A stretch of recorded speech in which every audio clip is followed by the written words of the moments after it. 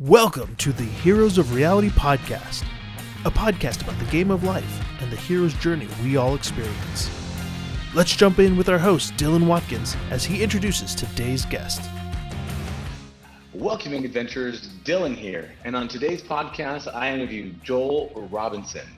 Joel Robinson is the naturalist for you, naturalist-for-you.org, and he leads a local group, a nonprofit, to help people connect with their environment around them, to help them connect with the wilderness around them. I met him years ago when he took me foraging and hiking, and we explored the locals of Orange County, the LA area, Ojai, and beyond. He's got an amazing story, an amazing mission that he's on. When he first fell in love with nature years ago, and he realized that the lands around Orange County were slowly being willed away by land developers and beyond, he first started out with rage and anger and why won't people listen? And then he realized the best thing to do is to flip that around. Instead of raging at people, why won't you listen to me?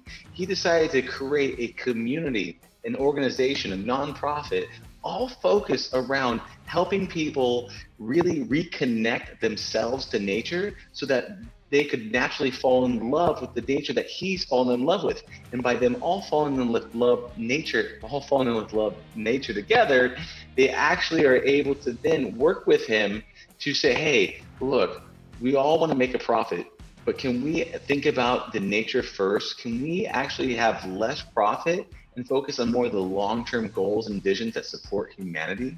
And so we have a beautiful and wonderful talk all around his journey about being the naturalist for you. And without any further ado, I'd like to welcome Joel Robinson.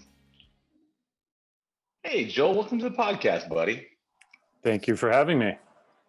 I'm excited that you're here, man. I think last time I saw you, we were hiking around the hills of Silverado Canyon, I think it was. Yeah. And I remember, I think at least one of the times we hiked together, you had a friend who ran a restaurant. Was it Dos Chinos or something like that? Is that right? Yeah. Yes, Dos Chinos. Yeah. We were talking about foraging and all sorts of stuff. Yeah.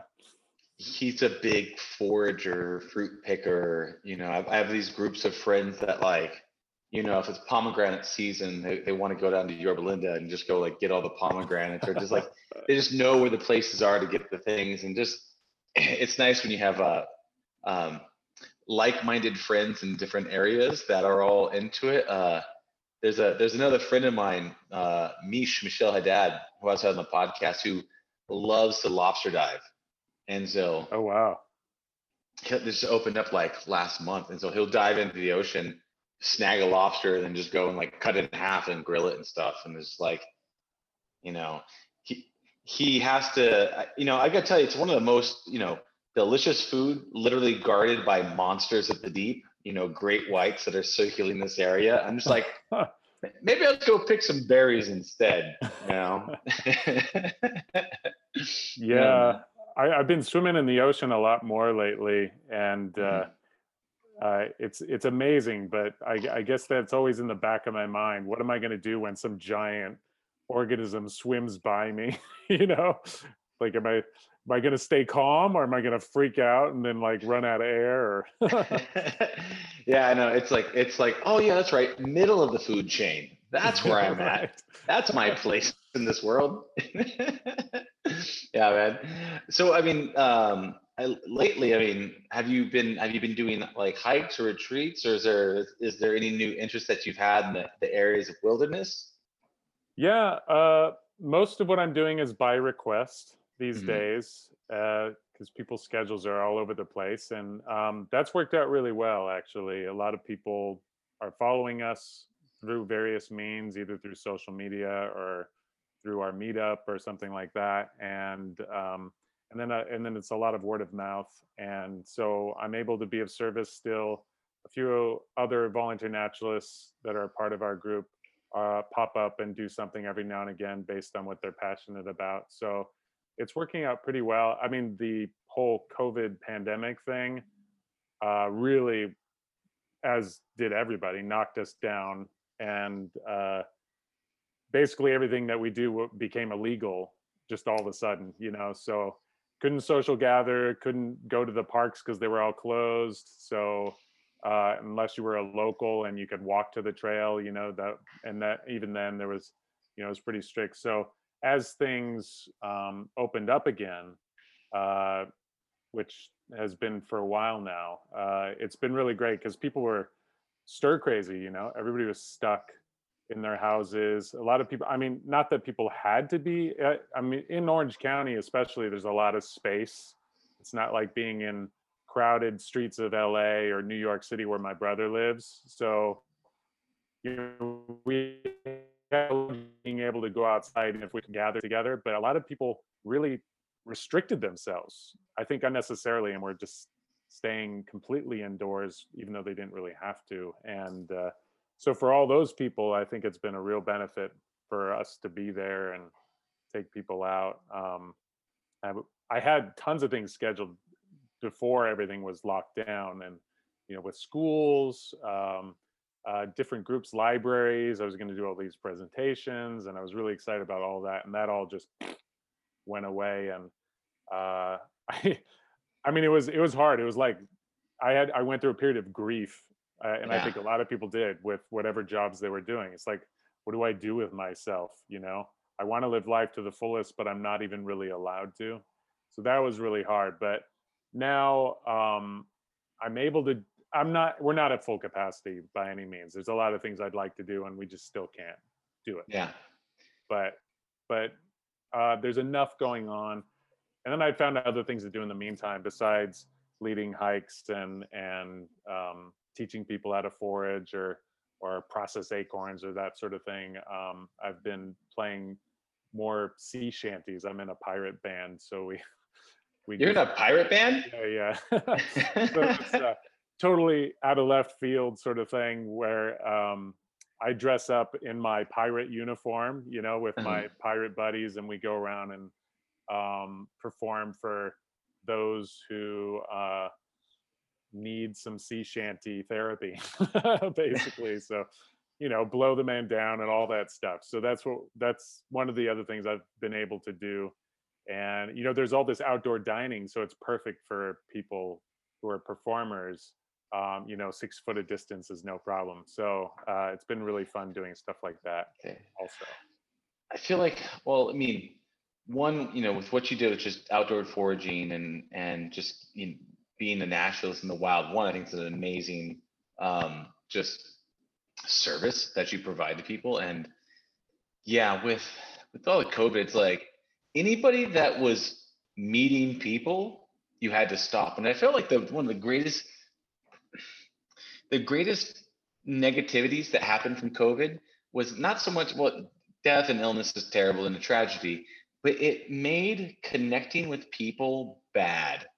So like hugging and kissing and high-fiving and touching and smiling and joking and sharing drinks and food and anything that allowed us to connect, it was like, that's now bad. Everyone's bad. Stay in your own corner, separate. And that to me is like it's like that insidious kind of destruction, right? Other than the ailments. I can totally relate to you. I not just with our nonprofit and in terms of our mission of connecting people to each other and to local natural areas. For me personally, it was pretty devastating because I felt like both, with the nonprofit and in my personal life, I was striving to be closer to people, and building community was all about hugging and being close and in all different ways and sharing food and everything. And so it was, I mean, I can't underestimate the word devastating, because it almost felt like we've just reversed all of the progress as humans in terms of being empathetic and trusting our neighbors. And it's like all of a sudden, don't trust anybody. Everybody's contaminated. And it's like, no, this is not where we should be going right now. If anything, we need the total opposite, but obviously there's this risk that is sort of elusive and invisible, really, that. And yeah, I mean, it blew my mind, and it took me a long time to get over it. And I mean, thankfully now, as we're realizing what the threat really is more, and yeah, I don't know about you. I'm hoping you're able to hug certain people that you're close to. There's a closeness. What I noticed was this. There's a couple things about it. One of the things is yeah, it felt like when we're going in that direction, we're like, no, no, other way. Let's go the other direction. But it was like, because a lot of people are like, what? Who cares? If I get sick, I'll be fine. But the insidious part was like, no, no, you might be fine, but you could kill your grandma. And like that, Yeah. that right there is when everyone goes, oh, my grandma. And then it stopped people from doing those things. And what I saw when we went to go see one thing that dawned on me when we went to go see, there was like this really awesome blue tide thing going on, red tide, where you could see like the bioluminescence of the oceans, and it would roll in, and you'd see like the colors in the water at night. And we're like, this was right around the COVID time. We're like, you know what? It's nighttime. We're just a small group of friends. I'll tell you, we know we're all good. Let's just all go out together. And so we all went out together, and we went there thinking that no one was going to be there. And the beach was packed at night. And there's like these little pods of people. And I realized that's like, oh, everyone goes, you know what? My immediate people I care about close, as long as I travel in a small little herd with them, then we're all cool. Like they're like, we still have to the 4 people in my life, you've just got to be next to them. I saw that's how they now travel. It's like our outward circle all got shut down, and it was just like, who's your most immediate people in your life? And then those would be the people that you're like, you're cool, you're on the inside. That was my take. Oh yeah, yeah. I was probably in one of those pods on one of those nights. Our timing was off. I knew about it, and the smell was coming from the ocean, and so I planned it out with brother and sister-in-law and their kids, and my wife and daughter, and we went down, and my mom, to Corona del Mar. But it was just like all we did was have a nice time at the beach with lots of other pods of people. Didn't see the shimmering in the water, which I've never seen to this day, but it was exactly what you're describing. And if I didn't have that, I think I would shrivel up and die. I think humans just need at least some contact with somebody, or we just can't really function. Yeah, you think about like even like prison. The worst thing that you could do in prison is social isolation, solitary. And it's like you're around murder and rapists and just all types of criminals. And the worst thing you could do is just remove them from other criminals, because you need that connection so much. It's just it's a piece of us where we it's like water or air or something. Oh yeah. Here's my question for you. You mentioned surgery. I'd like to go back to it. Is you talked about your mission with the Naturalist nonprofit. Yeah. Can you, because I'm not entirely sure on that. Could you kind of tell me what your mission is with Sure. the nonprofit? So the short version of it is connecting everyone to local wilderness. And wilderness is an idea that sort of a romantic idea that popped up in the late 19th century, early 20th century.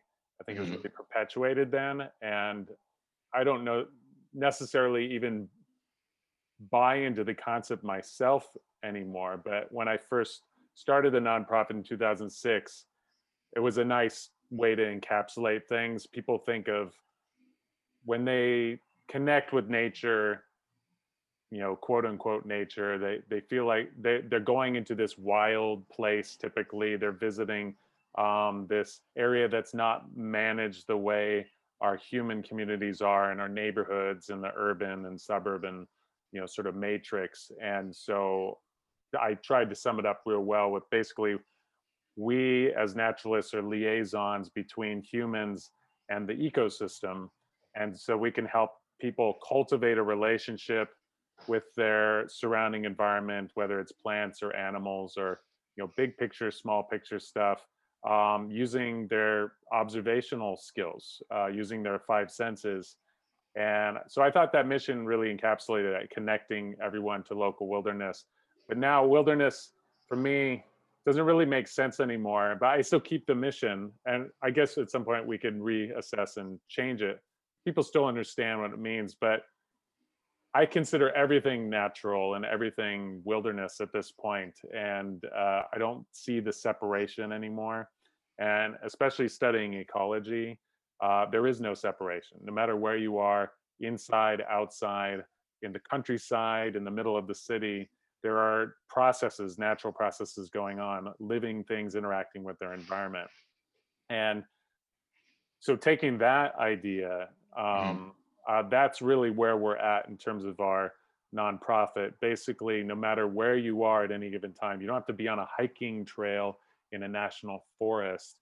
You can be in your own backyard. You could be in your house. And just instead of taking this sort of conditioned look at everything, where it's more about what you've learned and what people have told you, you're actually putting all that aside and being mindful. Mindfulness, real buzzword these days. Mindful of your surroundings and actually letting the information come in using your eyes and your ears and your nose and your mouth and everything, touching everything, and that in turn, I mean, it's amazing. It could also be called consciousness. Where uh, you realize that there's all this amazing stuff happening at any given time. For folks who are in like a little apartment in the city, there's this whole world in the corners of their ceiling where there's cobweb spiders catching flies, and there's dust mites and all sorts of strange stuff at a microscopic level happening. It's all fascinating. And then you have these like Netflix documentaries where they have really good cameras and they show you these close-ups of things that are actually happening around us all the time. And thanks to them, which basically, these filmmakers are like naturalists too, they're introducing us to things that, wait a second, we live in this world. It's amazing. I don't even necessarily have to drive anywhere to appreciate it. And so if I'm doing my job right, if our nonprofit and all us volunteers are doing our jobs right, we're basically uh, just becoming a trustworthy guide, somebody to facilitate these memorable experiences where everybody is open to the world and they're using their senses and they're stimulating themselves and they're using their minds. They're trying to problem solve. A lot of times when we're walking on a trail, um, in a quote unquote natural area, like where we were at Black Star Canyon or Silverado, somebody will go, "What is that? Like I heard something over there, or I smell something, or wait a second, I've seen that plant before on other trails. Can you tell me what it is?" And so I'll basically, instead of go, "Oh, that's a da da da da da, that's the Latin name. It's used for this purpose, or this animal appreciates it for its nesting, whatever." I could take that approach, and a lot of tours are that's how they go, and a lot of the information goes in one ear and out the other. But instead, that person on our group is attracted to this thing, then we all come in like, "Oh, where what are you talking about?" And then we'll all gather over there and say it's a particular plant with red berries on it. And so we'll go in close, and they're like, "Yeah, so Joel, what is this?" And I'm like, "Well, what do you think it is?" "Well, uh I don't know, that's why I'm asking you." "Well, can you describe it to me?" And I'm trying.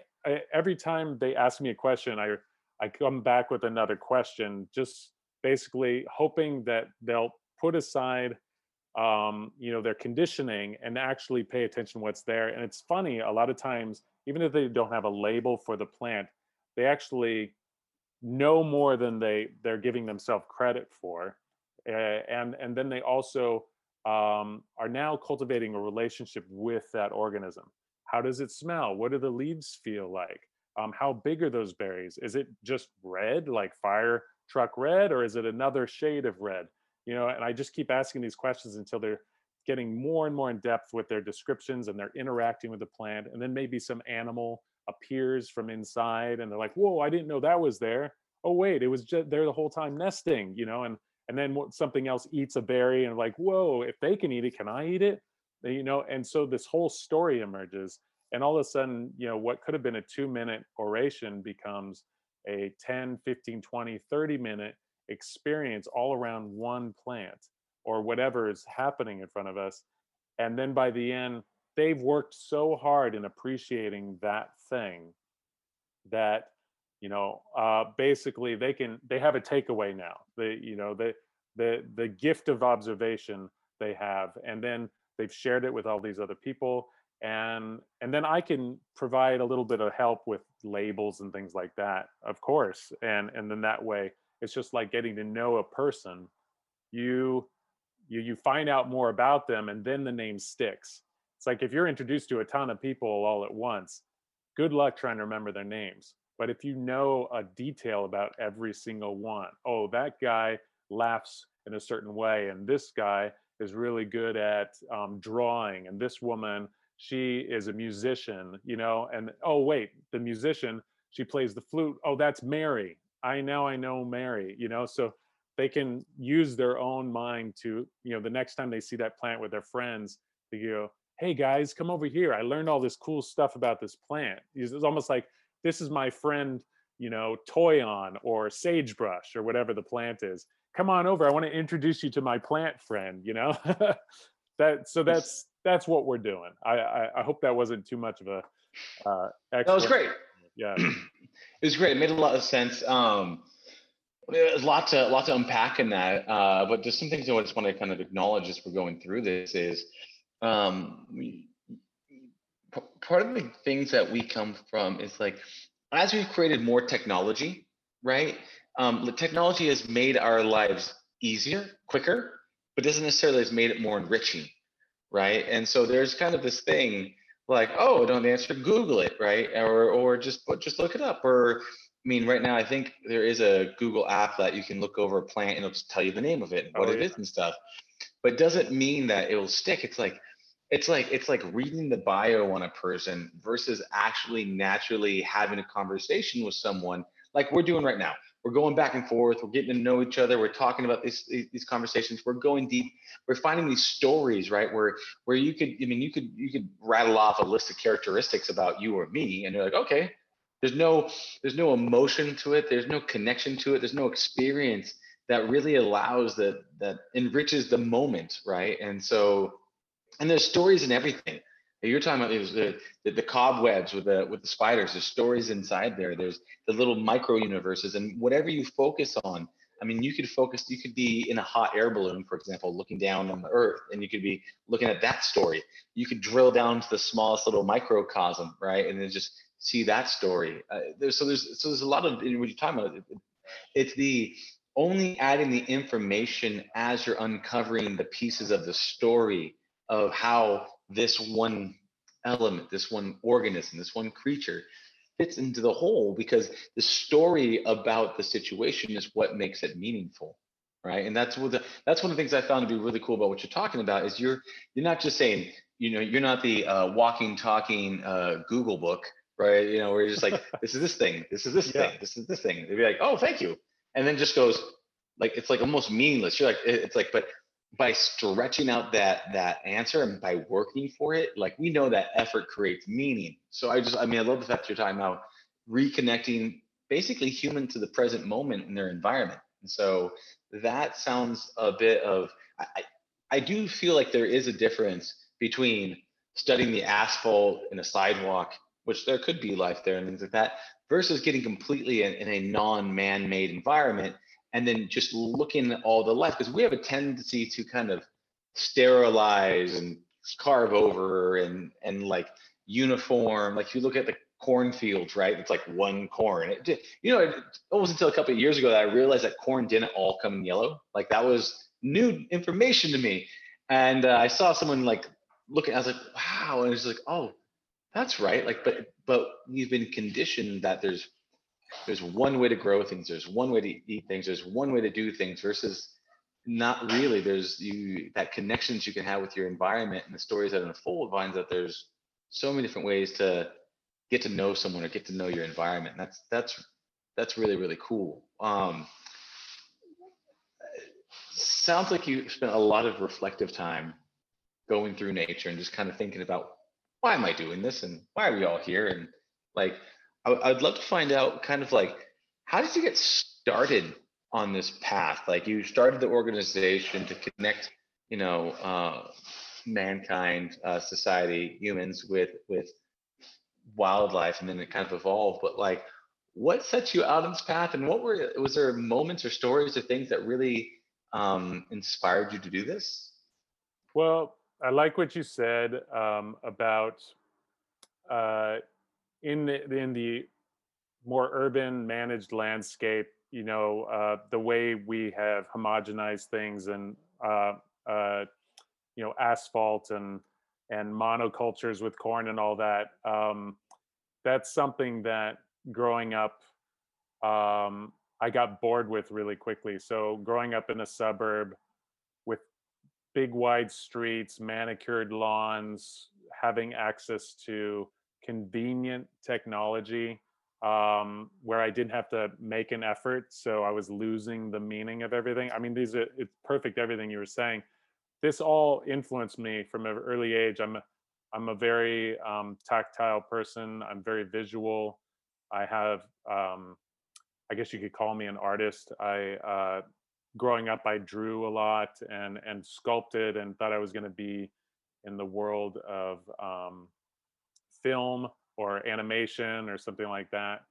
So I was sculpting characters and drawing creatures and things like that, using life as inspiration, and then mixing things up, and like making little goblins and stuff like that.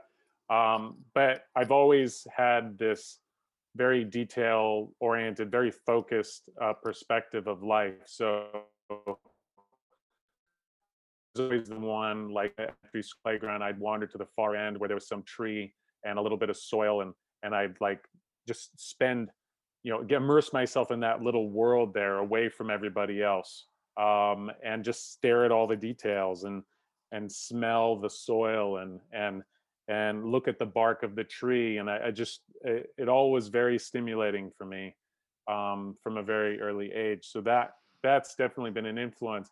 But it also, and then my family would take us on trips. We'd go camping and things like that, and that was just like overload, because being in a suburb, it's only so stimulating. The diversity of organisms is less, like you said, and things have been Yeah. cleared, and pesticides and herbicides and just like paving over everything has made things more predictable and less exciting. And so then we'd go like to Yosemite or something like that, or some more local place. I was in Scouts for a while. There's this place off the 57 freeway, Tonner Canyon, and we camped there one time, and we camped on Camp Pendleton another time in this remote area. And that was just like, uh for an experience, for somebody who's so detail oriented, it's like taking a dog from a it's the same thing. Dogs have such a they're so sensitive, their nose, their sense of smell and everything. And you take them to a trail versus an urban area, and they're just like, oh crap, there's everything happening. They want to stop and smell every 5 seconds. And that's how I was like a Yeah. dog. It's like there's so much more happening here. There's more bird sounds, there's this smell, there's that smell, there's this other smell. It's not just exhaust and this static noise of machines all the time, and traffic. There's so many other things going on, and the water has all this life in it as well. There's all these other bugs in it, and frogs and salamanders, and so even though I'm trying my best to now to help cultivate or stimulate a relationship between a person and their environment, no matter where they are. When you have these, what I would call remnant environments, like in the national forest, or like on the Channel Islands, or these what we call really wild places where they haven't been managed like we've done in the city and the suburbs, those areas, because they're so stimulating, it's an easy sell for me to get people to start paying attention to their surroundings. It's like, it's that's the wake up call. I need places like that. I think we all do. And they're just so incredible in so many ways and so diverse. And what they also do as sort of like a stepping stone is they if you're really paying attention, you realize, oh, wait a second, the cities and the suburbs were like that too. and we as humans have taken away all those diverse elements. But there's an opportunity to, for lack of a better word, rewild our urban areas now, and bring up that diversity again, because we're losing pollinators and we're losing, our connection to each other and to the earth. And a lot of it has to do with those conveniences where we don't have to make the effort anymore. We're just letting technology do everything for us. But then when you go to these raw, wild places, you have to do everything yourself, and then you're challenged, and there's obstacles, and it's like, oh my gosh, I feel alive. And it's like, well, yeah, we're like killing ourselves, like in a very sort of slow, methodical way in these urban areas. And that's how I felt as a young adult. I started getting hemorrhoids, and um, I just couldn't spend time inside anymore. I was working at Disneyland, one of the most manufactured environments you can think of, and it was very predictable. And so I started going on all these hikes, and it was just like I was so thirsty for hikes, so I kept going and going and staying all day long at a local park called Santiago Oaks Regional Park, and it was just so, again, so stimulating.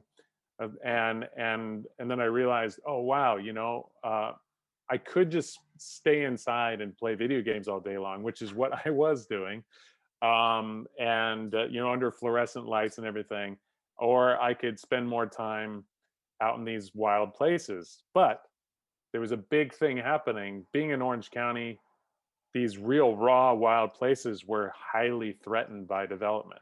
And I watched as a new residential development that wasn't very harmonious with the environment at all. They actually broke the rules, and their earth movers crossed over the boundary line of a protected park. And all they got was a smack on the wrist. Nothing really happened. And then I started realizing that all these other projects were happening where they were just going to take away those last, remnants of what Orange County used to be, which was the most important to me at that point. It's like, wait a second, this is what's so invigorating, and this is what everybody's taking away.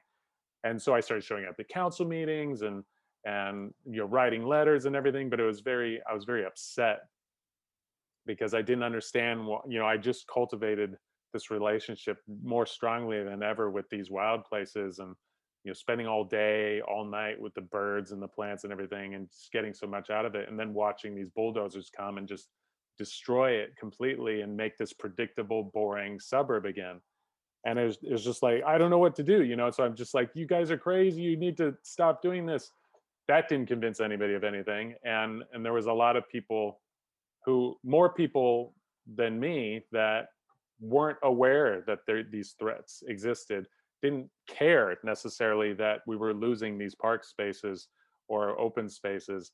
And I realized, oh, I need to be involved in some sort of project where we are building community, so everybody is now aware of the benefits of these places and wants to take care of them, be stewards of these places, and will fight to protect them when it comes down to it. So I realized it was more about me actually going out to the rest of my neighborhood and with my peers and everything, reaching out to them and inviting them on hikes with me, versus me just going out alone, and getting my fix, but then watching as everything just continues to get destroyed and I'm powerless to do anything. I wanted to make it a we. I wanted all of us to have this relationship with this place, whatever it was. And that's sort of the inspiration for it. Along the way, I worked on the Irvine Ranch as a naturalist for the Nature Conservancy. I worked for Santa Ana Parks and Rec as a naturalist at Santiago Park, and we were actually rewilding a city park and making it more like what you get in the mountains. So it was really exciting to be a part of these things. And but then I wanted to focus on areas that didn't have the attention that those places did.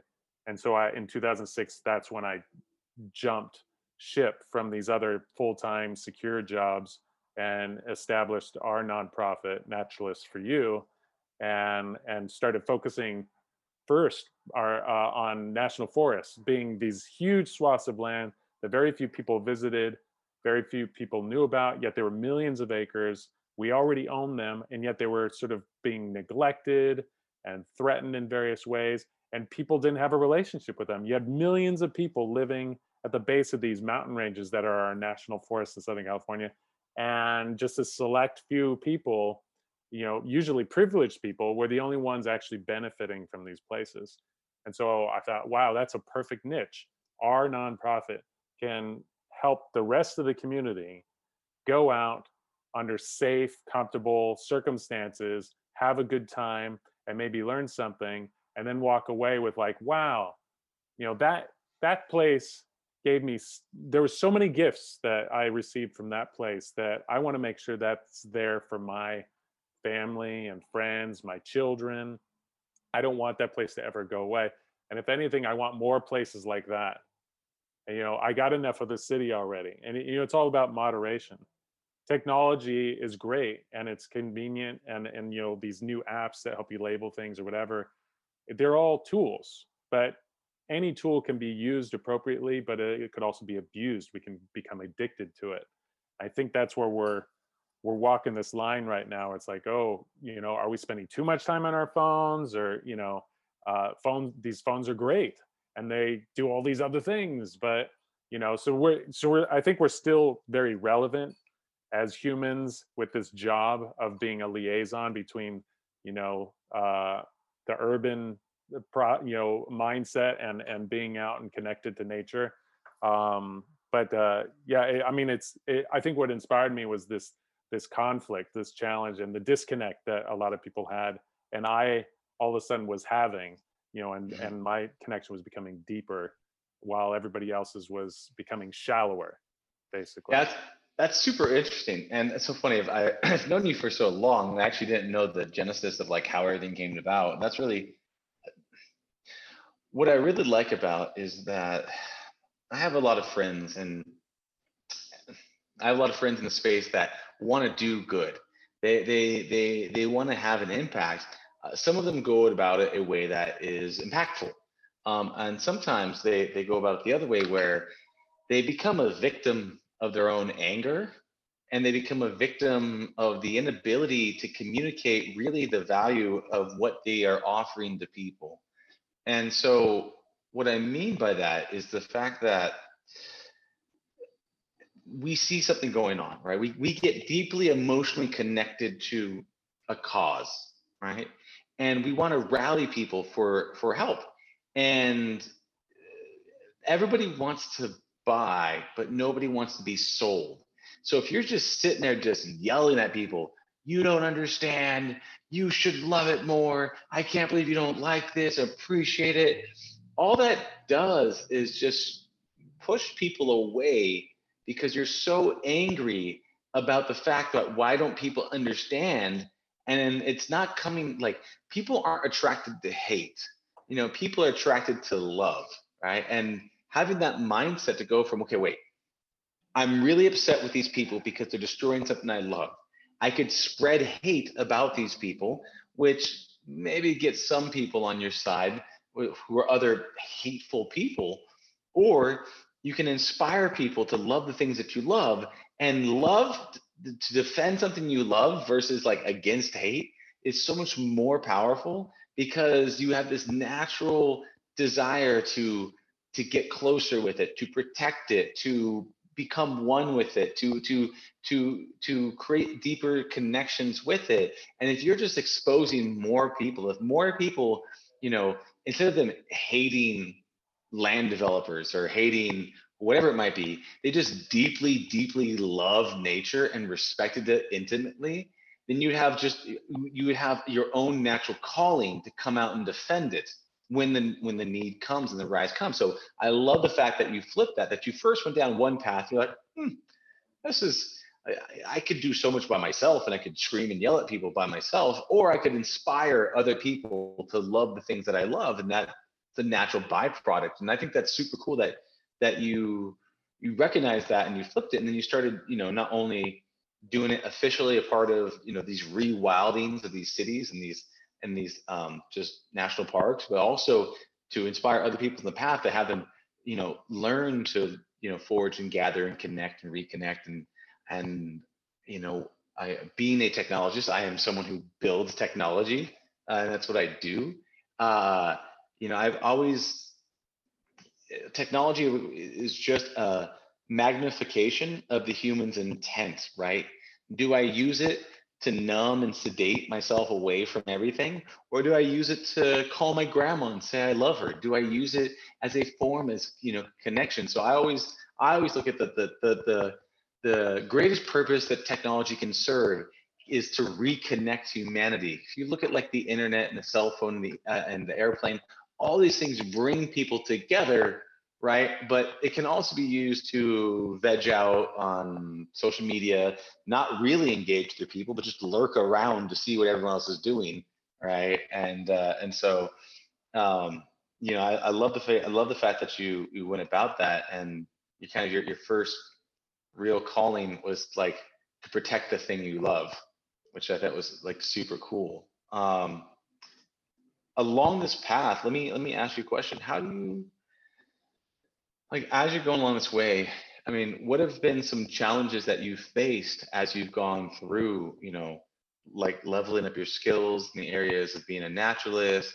What battles have you fought on the way? How have you been able to kind of armor up, against, all the, you know, the toils that, this universe throws at you? Oh, that's a good question. Well, as it's I didn't pick a profession that pays very well. So the financial challenge of it always is present. Mm, And but my wife and daughter and I live pretty modestly, and we luckily we have family to support us as well when we're not doing so well. My mother and my wife's parents and friends and also have supported us over the years. But I mean, that has been a challenge, trying to find a place to live, knowing personally for myself that I'm not. It's hard for me to live in a suburban environment, mm, especially for the reasons I already mentioned. So we found a place to live in Silverado for a while, for 9 years, which is a more rural, rustic environment, and but then rent was raised, and so we had to move away from that, and so that mm, was a really big challenge that I'm still grappling with. And I think it's hard for a lot of people. You find a place that you love to be and you feel comfortable there, and you always want to spend your time there, but things are fleeting, and the rug could be pulled out from under you. I mean, it's the same with everybody who has had what they thought was job security during the pandemic, and then layoffs. Thousands of a lot of our friends still work at Disneyland, or they did, but now Disneyland can't open. So that's definitely been a challenge, but we've risen to meet that challenge fairly well. And it's just, what do you do? Humans are good at adapting. So, yeah. um, and trying to turn what would be perceived as a negative into a positive, into an opportunity.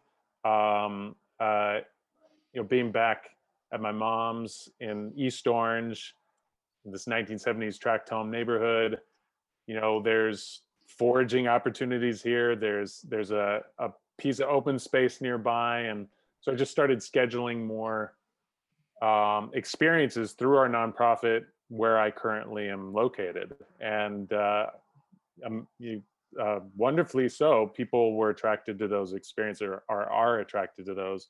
I actually had started offering a mindful. Well, it's been 2 or 3 years now. My friend and I, one of our board members, Dan Spurgeon, and I started offering mindfulness meditation at that urban park, Santiago Park, where I used to work for the city of Santa Ana. And it's a very easy walk, but it's all about the things we've been talking about, and just reconnecting and opening up your senses, and just being present, and knowing that there's just I'm pretty lucky. I don't have any serious ailments. I have family, I have friends, I have a good support network. So I don't feel like I really can't complain a whole lot.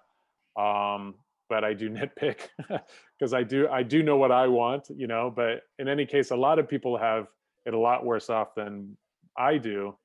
And so I realized that when we offer these experiences through our nonprofit, that some people need this desperately. It's their like once a month therapy.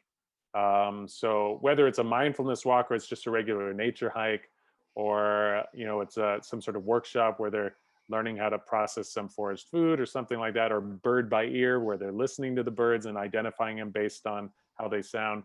Um, a lot of people who show up on our tours, they're not necessarily getting outside and doing anything the rest of the week or the rest of the month or sometimes the rest of the year. I've had people show up, after not seeing them for an entire year, and I'm like, "Hey, how's it going? You haven't seen you in a while. Have you been hiking other places and exploring?" And they're like, "No, I literally haven't gone on the trail since I last saw you a year ago, and I need it desperately. I need it so bad. I'm unhealthy physically, mentally. My job is taking its toll.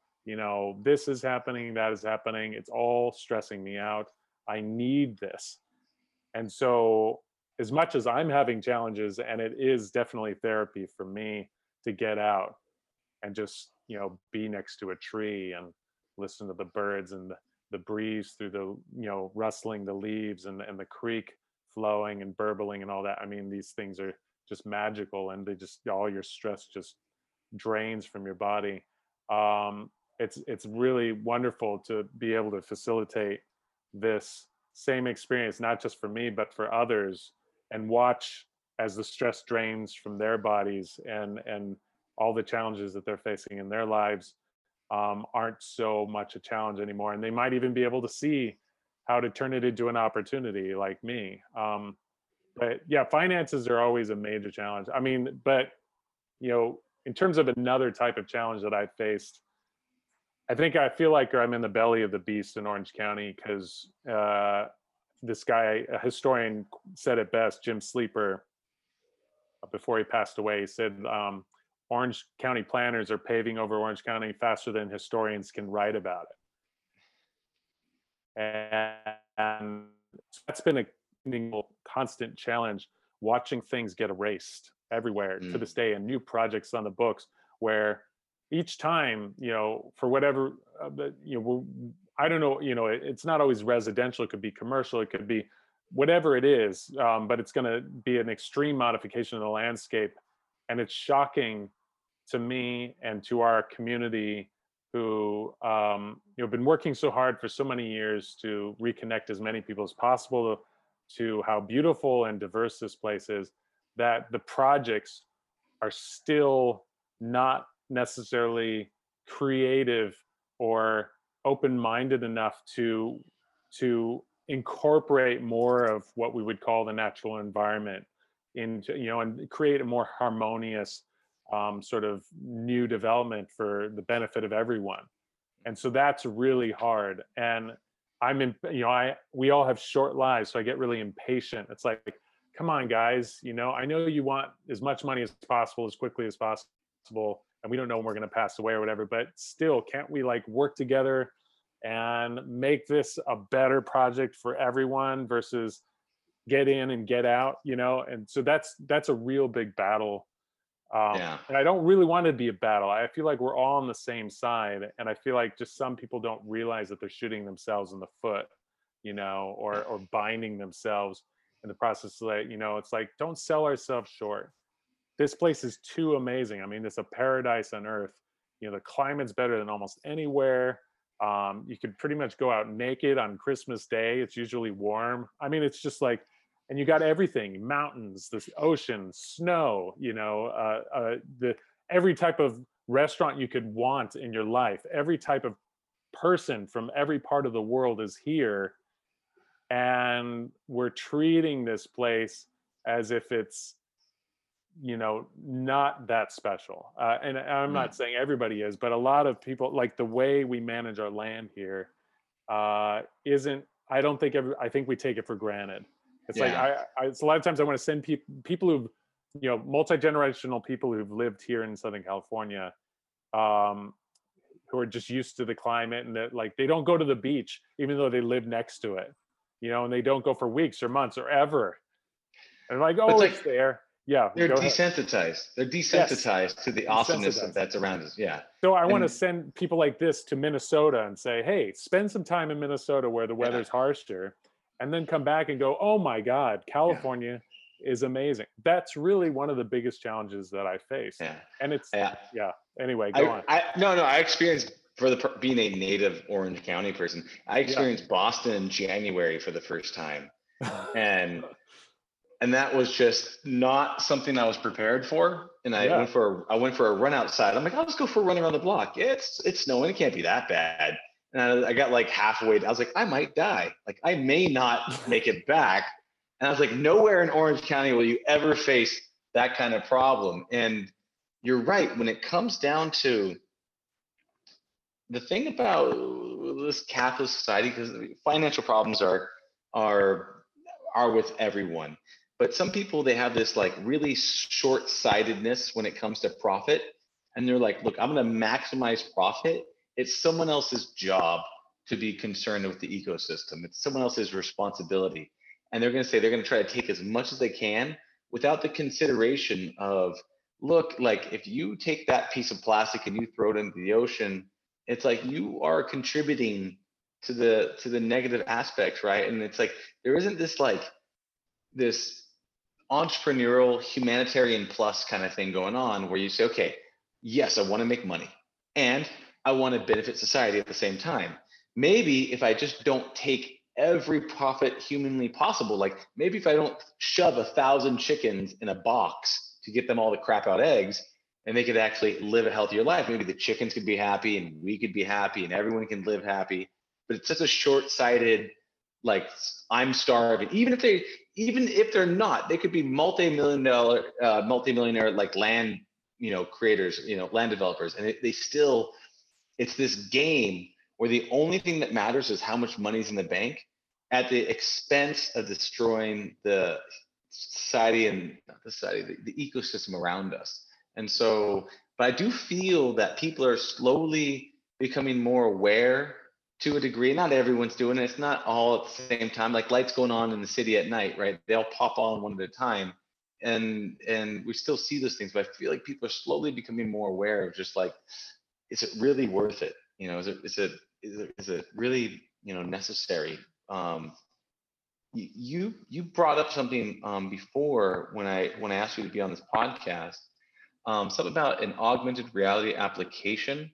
I'd love to, because I feel like it ties in somehow, and I'd be more than happy to talk with you about it, my experience with augmented reality, and if anything, just like offer any advice or guidance or anything, or talk to you about how it works, and see if there's any way we can sort some things out. So what was it that you had in mind about an augmented reality application? Can you describe it to me a little bit?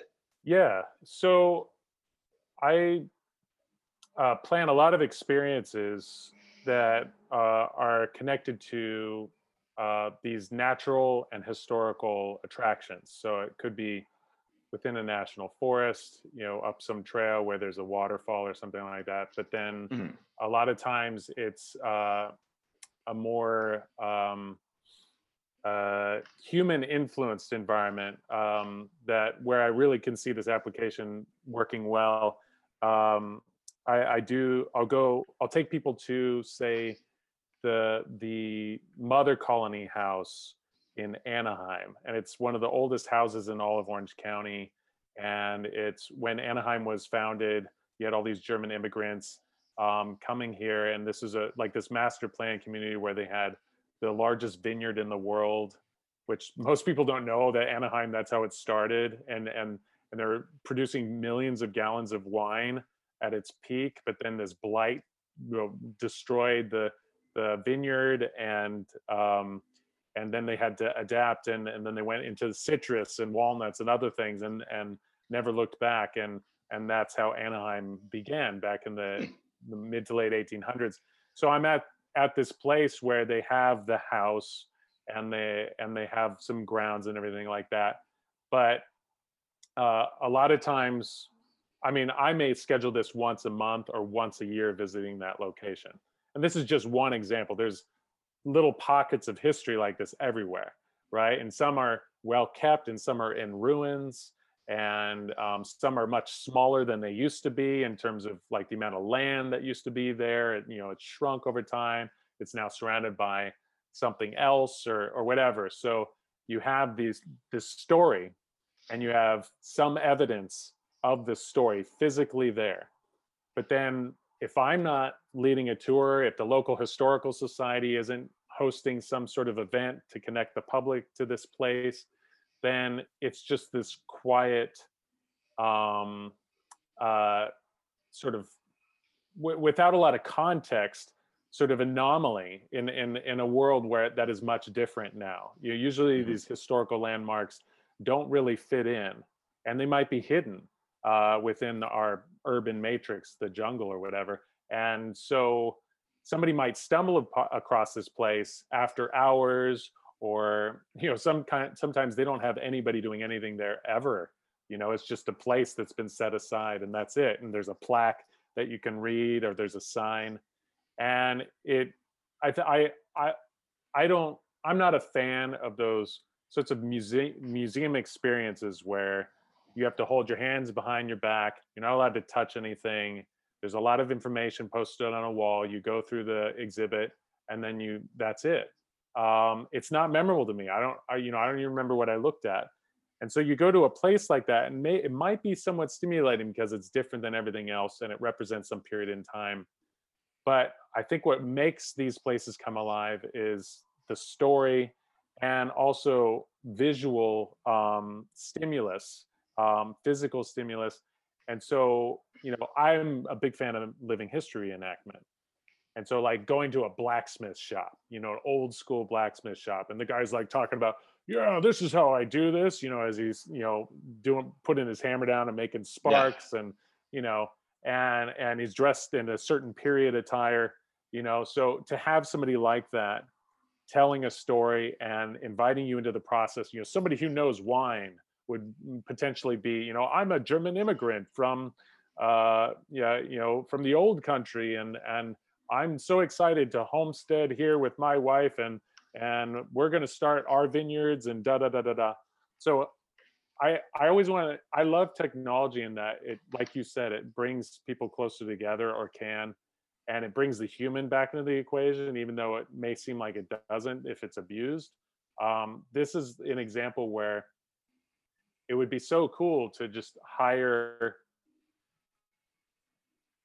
actors, those passionate about history ideally, but anybody who's willing to portray a historical figure from a certain period of time, give them a little money, or maybe, well, not a little, but I mean, talking about putting money into things that we believe in. I mean, there's an opportunity to pay people what they're worth. They learn about the history, they learn a script, they dress in authentic period attire, and they have, they almost interact with you. They even ask you questions. I mean, this is all, videoed or whatever, but then this whole other element for all those who love spending time on computers, doing computer modeling and everything, and using bits of life and manipulating it. Say there used to be this giant vineyard, or say there used to be this other building there that doesn't exist anymore. Say, this castle is in ruins, and nobody, but researchers have figured out exactly what it used to look like. You could have these actors, superimposed with, and I don't think this is anything new. I think I've seen stuff like this before, but I don't think it's being utilized enough. You could recreate the landscape as it used to exist, and have these living, breathing actors a part of it. And then, everybody's using their phones anyway, and everybody has all these different apps. So this is, maybe this is through a special historical app or whatever on living history or whatever. But basically, they are at that location, and they're not only interacting with it physically, but now they're like, oh my God, I had no idea, and this is so fascinating what he's telling me. And he's asking me questions about the trivia, or she's she's describing this process to me that I didn't know. That's how they use that tallow vat, because you have all these artifacts at these places and they're just sitting there. It's like, wait, okay, I know what that says that is, but I have, for the life of me, I don't know how to use it, and I'm not even allowed to touch it because it's falling apart. But if you could have somebody demonstrating with an intact one on a video, that would be amazing. Ideally, people are there all the time, and maybe this is a step in getting people back to those places. But especially in these pandemic days, and everything, a lot of things are happening virtually. I think there's just an opportunity for these types of places to really do more there and engage people.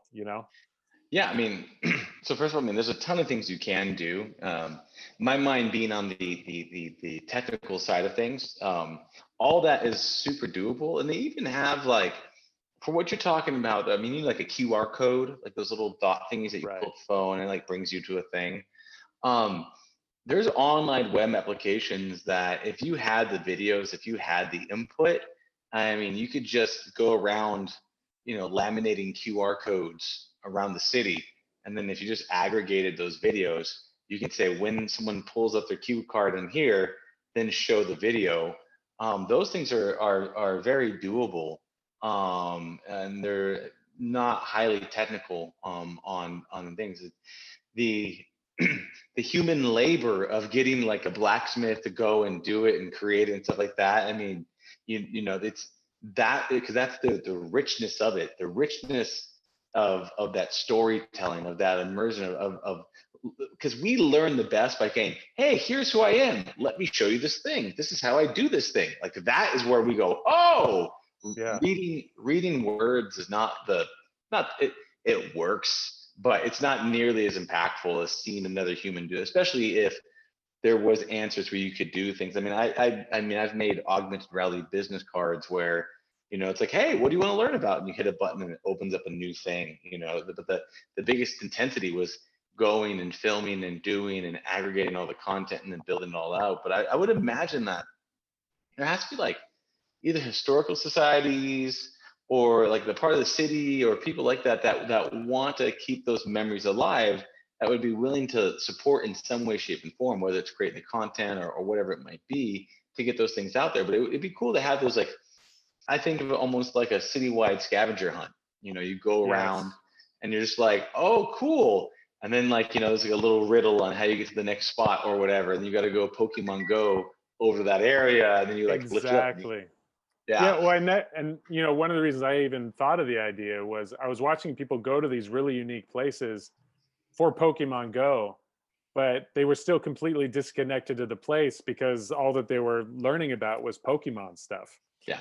And I was like, oh man, if there was even a Pokemon, a version of Pokemon where it actually elaborated on the local history, that would be awesome. I mean, kill two birds with one stone sort of thing, so. Yeah, and that Pokemon Go, it sounds like is like, well, those types of things exist, but we do lose our history so much by not keeping those traditions alive, moving those things along. I've my own company, we made kind of like a Pokemon Go thing, much smaller, much less, but it was for Star Wars, where like the Dole Bananas, that little sticker on the Dole Bananas as a little Chiquita thing. Instead of that, it was like a C-3PO or Chewbacca or whatever it was, and people would scan it, and then they'd find out healthy recipes that they could make with their family.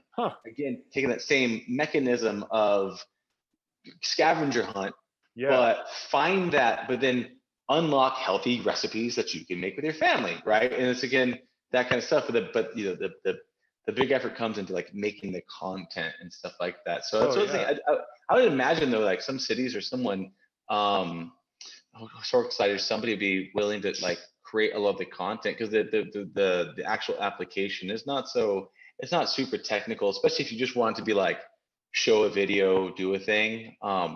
But it's very enriching. It's like I went to Alcatraz and I got to do the audio tour where you walk around, and even just the audio of hearing someone talk, it's so much more than like I'm in a cell, okay, like you don't, so even at the lowest hanging fruit, like the ability for someone that was just telling the story, right? It's just, and so yeah, no, it makes a lot of sense. It's um just the act of setting up all the pieces, as you know, getting that engine to turn over, getting everyone to support. Hey, come out, let's do a shoot. It takes human energy and enthusiasm. But I think there's absolutely a need for that. And yeah, I think it's beautiful. So it's totally doable. And yeah, so I mean, I'm more than happy to chat more about it and point you in some directions and be like, hey, here's the easiest way to get these things done. Yeah. But that it's but I could totally see something like that as it's just, don't forget our heritage. I know a friend of mine who's a survival friend. Um, he was like trying to document all these like um, tribes that were disappearing, and because they were disappearing, he was just trying to like document what they had. And he's trying to get some sort of support for somebody to give him some money so he can turn this into like a documentary. He went and gathered all the stuff, but he's like, look, we're losing all our tribes, we're losing all these cultures, we're losing all these old ways. And it's just like, we're constantly building forward without stopping and appreciating going backwards. And because of that, we lose a piece of ourselves in that process. So and I think it's beautiful.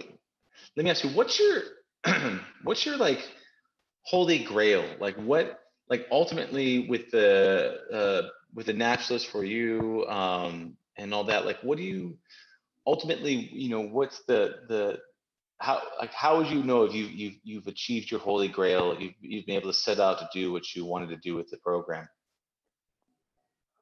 Well, in a lot of ways, uh, I'm already seeing success. I'm benefiting from uh, all the effort of doing.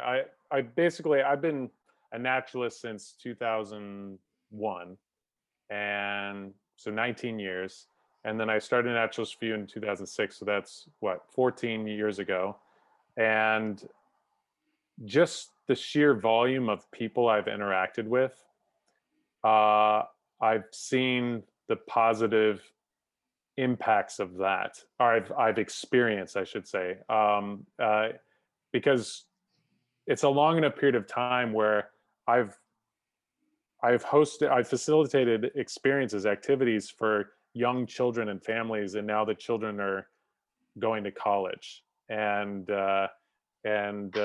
I've I've seen people that I led a tour for also pursue careers in the environmental field, either in environmental education or research or something like that, and the fact that we get requests without having to promote ourselves for our services, is, I think, a testament to everything that we have done. I mean, initially when I started Naturalist View, it was just me, and I was leading hikes in very specific locations, and I think the way I operated the environment and the way I was as a guide has definitely, it was much different than I am now. I've definitely evolved, and I think have become more effective at facilitating these experiences than I used to.